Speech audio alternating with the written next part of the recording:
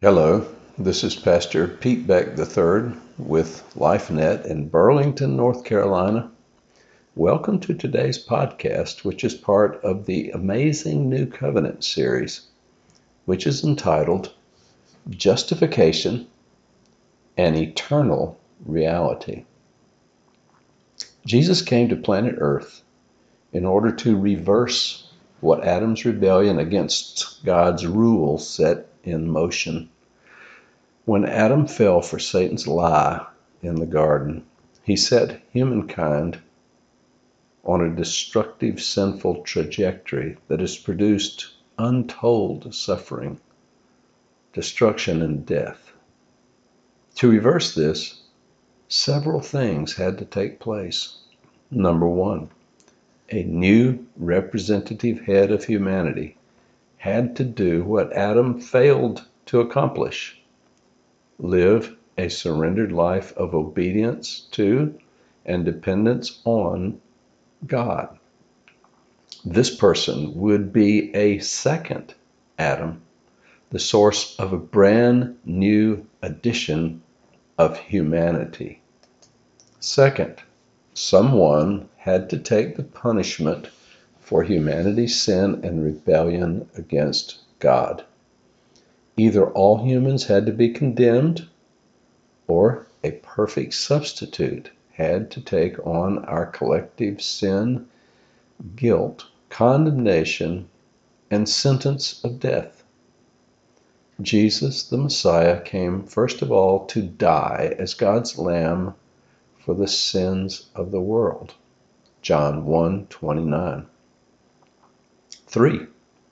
The authority given to mankind by God, which Adam ceded to Satan by obeying him rather than the Creator, had to be recaptured so that God's effective rule over the planet and its people could be regained and retained by a new Lord, Jesus, the Messianic King. 4. In order to prevent a repeat of Adam's failure, a new covenant had to be established that would guarantee that humanity would live a surrendered, dependent, and victorious life in partnership with God's Spirit. When Jesus died on the cross at Calvary and subsequently rose from the dead, he accomplished all these things. This article will focus on justification. Justification means that Jesus put us who believe into a right relationship with his heavenly Father, from whom we had been alienated by sin. It means that those of us who put our faith and allegiance in Christ are forgiven and declared not guilty in the court of heaven. It means that God sees us as if we had never sinned. It means that in God's eyes, it is as if we had already completed lives of perfect devotion and surrender to Him in the face of every sort of adversity, temptation, and test, just as is true of our Lord Jesus.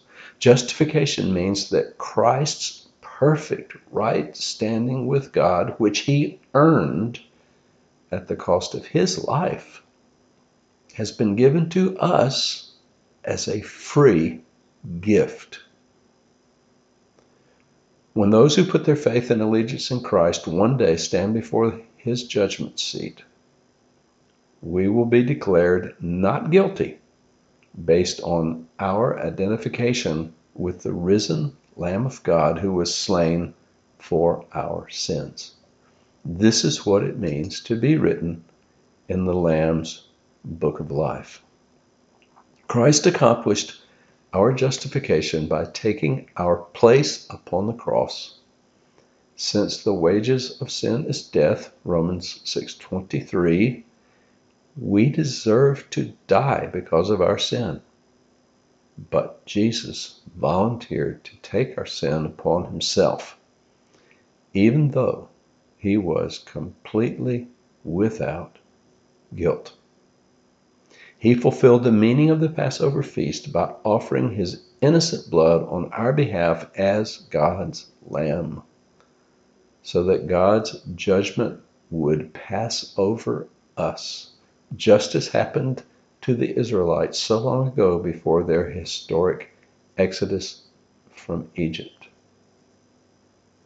According to the Bible, Jesus so identified himself with us that he actually became sin. In exchange, he gave us his perfect righteousness. 2 Corinthians 5:21. He paid the complete penalty for our sin and disobedience toward God and others. Amazingly, his payment, which was made on a particular day in Israel some 2,000 years ago, still reverberates in the universe and continues to impact people backward and forward in time. Hebrews 10:10 through 14 explains this, and I will cover this passage a little later, so I will not read it now. You may wish to read it on your own. Jesus' death on the cross was an eternal sacrifice accomplished in historical time. That's worth thinking about. Jesus' death on the cross was an eternal sacrifice accomplished in historical time.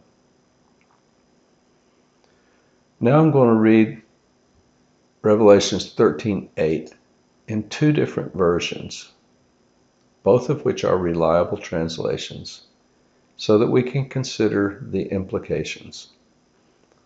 The first is from the NIV. All inhabitants of the earth will worship the beast, all whose names have not been written in the book of life belonging to the Lamb that was slain from the creation of the world. The second version is the New American Standard Bible, and it reads, all who dwell on the earth will worship him, the beast, everyone whose name has not been written from the foundation of the world in the book of life of the Lamb who has been slain.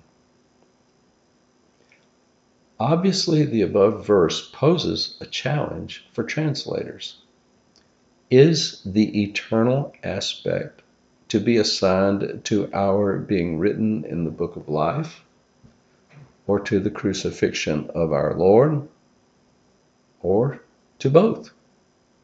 I say both. Let me explain. We know from Ephesians that God chose the elect, his special people. This is a Bible term, not my own. He chose them from before the creation of the world. Ephesians 1:4 clearly states this. This is another way to say that the elect were written in God's book of life before the creation of the world. Therefore, the NASB, New American Standard Bible translation, fits with Ephesians 1:4 and should be accepted as a valid way to translate the verse. But let me remind you that even though God chose his special people before the creation, we must each encounter God in our time-space dimensional world. God's sovereign choice must interface with our responsibility to choose. There is a mystery in how we cooperate with God's Spirit in the entire process. God's eternal choice impacts us when it becomes part of our personal history through our participation in the process. The eternal must be, quote, fleshed out, end of quote, in our lives. What is eternally true must become experientially true, or it is not yet historically real. But how about the NIV translation in the above verse? Could it be correct too? We know from Scripture that Jesus died according to the predetermined plan of God, Acts 2:23. God who dwells in the eternal now, which encompasses our past, present, and future, saw his Son crucified from all eternity. The plan for him to die on a given day in the history of the earth was a preset, predetermined, foreordained, and certain plan. It was so sure from God's eternal perspective that it was considered to be done even before it took place in history. This is why King David, who was a prophet, could write about the crucifixion as if he were experiencing it for himself hundreds of years before it ever happened. That is why the prophet Isaiah could write about Christ's coming crucifixion using the past tense in Isaiah 53. From God's eternal perspective, the eternal now, something in our historical future was already done. This is why I contend that Christ was indeed slain before the foundation of the world, even though he was also put to death on a specific historical day. Once again, eternal truth must be fleshed out in human history or in order for it to become part of our reality in the time-space dimension which God created for us to inhabit. Now I want to shift gears. Hebrews 10:11 through 14 reads, "Every priest stands daily ministering and offering time after time the same sacrifices which can never take away sins. But he, having offered one sacrifice for sins for all time, sat down at the right hand of God, waiting from that time forward until his enemies be made a footstool for his feet. For by one offering he has perfected for all time those who are being sanctified." Think about this amazing fact. When Jesus died and rose some 2,000 years ago, the benefits of his sacrifice went backward and forward in time. It provided forgiveness and reconciliation for those who trusted in God before Christ, and provides the same for all who would come after. In other words, God forgave past, present, and future sins by Christ's one sacrifice. King David was forgiven for his adultery and the murder of Bathsheba's husband Uriah. Both sins were punishable by death, yet God freely forgave David. How could a just God do that? When the woman caught in adultery was dragged before Jesus in John chapter 8, he forgave her outright for a sin that was punishable by stoning under the law of Moses. How could a just God do that? The answer is that Jesus' looming sacrifice was already considered to be in effect. Jesus was making draws from a future deposit, which, from God's eternal perspective, had already been accomplished. It is fair then to say that the benefits of Jesus' death and resurrection are not time-bound. They are eternal, complete, and finished. Likewise, our eternal glorification is also a done deal from God's eternal perspective. Not only is our justification an eternal timeless truth, so is our glorification. This is something that should blow our minds if we are honest about it. Paul taught that our glorification is inexorably linked to our justification. Anyone reading Paul's letter to the church in Rome would believe that their justification was already accomplished through a past event, Christ's death and subsequent resurrection. Astoundingly, Paul used the same aorist past tense to describe what for them and us is still historically in the future, our glorification at the resurrection of our bodies. And so let me read the passage to which I refer in Romans 8:28 through 30. And we know that God causes all things to work together for good for those who love God, to those who are called according to his purpose.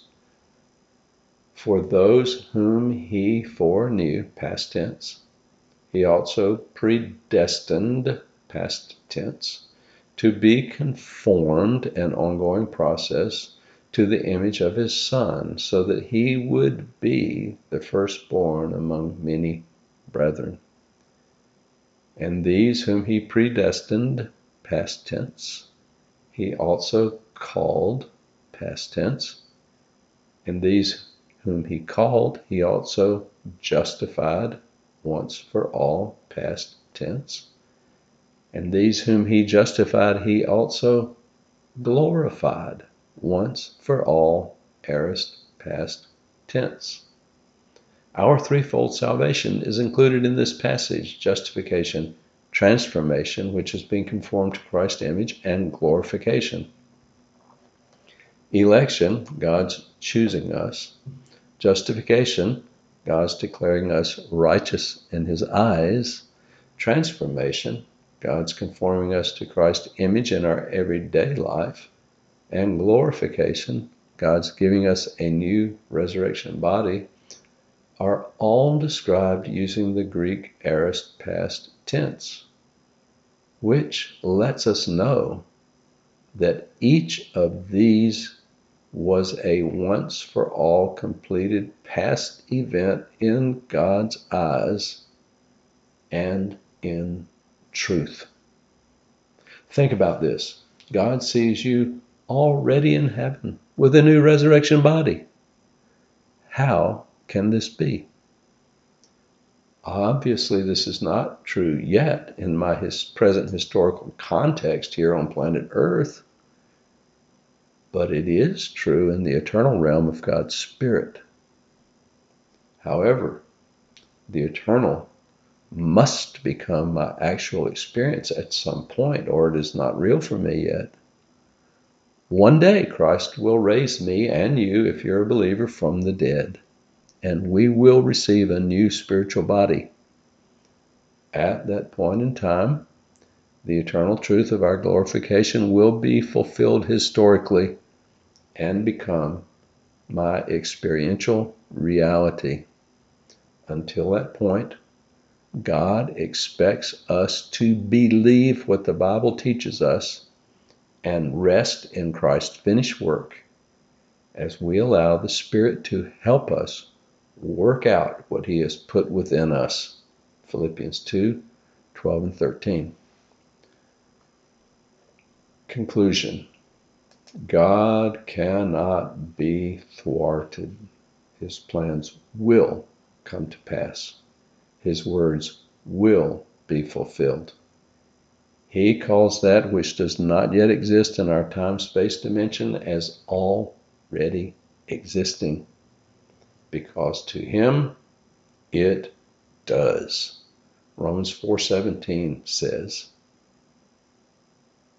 as it is written, I have made you, talking about Abraham, the father of many nations. He is our Father in the presence of God whom he believed, the God who makes the dead alive and summons things that do not yet exist as though they already do. But God's eternal perspective is not ours. We still live in a time-space restricted world. We must learn to navigate the historical present on the basis of eternal truths. I hope that most readers who have professed faith and allegiance in Christ will have no difficulty believing that Christ accomplished our justification on the cross once for all, and that our righteous standing before God depends wholly on that glorious truth. I also think that most followers of Christ believe that Jesus certainly will raise us from the dead on the last day. However, not so many understand how to navigate the here and now process of sanctification transformation by faith and grace in the fear of the Lord and in cooperation with the Holy Spirit. How do we live in the present from an eternal perspective? How can we use the knowledge of our past justification and future glorification to motivate us to live for Christ right now? How can we use the guardrails of grace and responsibility to keep us from going off the cliff into legalism or licentiousness? That will be the subject of my next article. Stay tuned.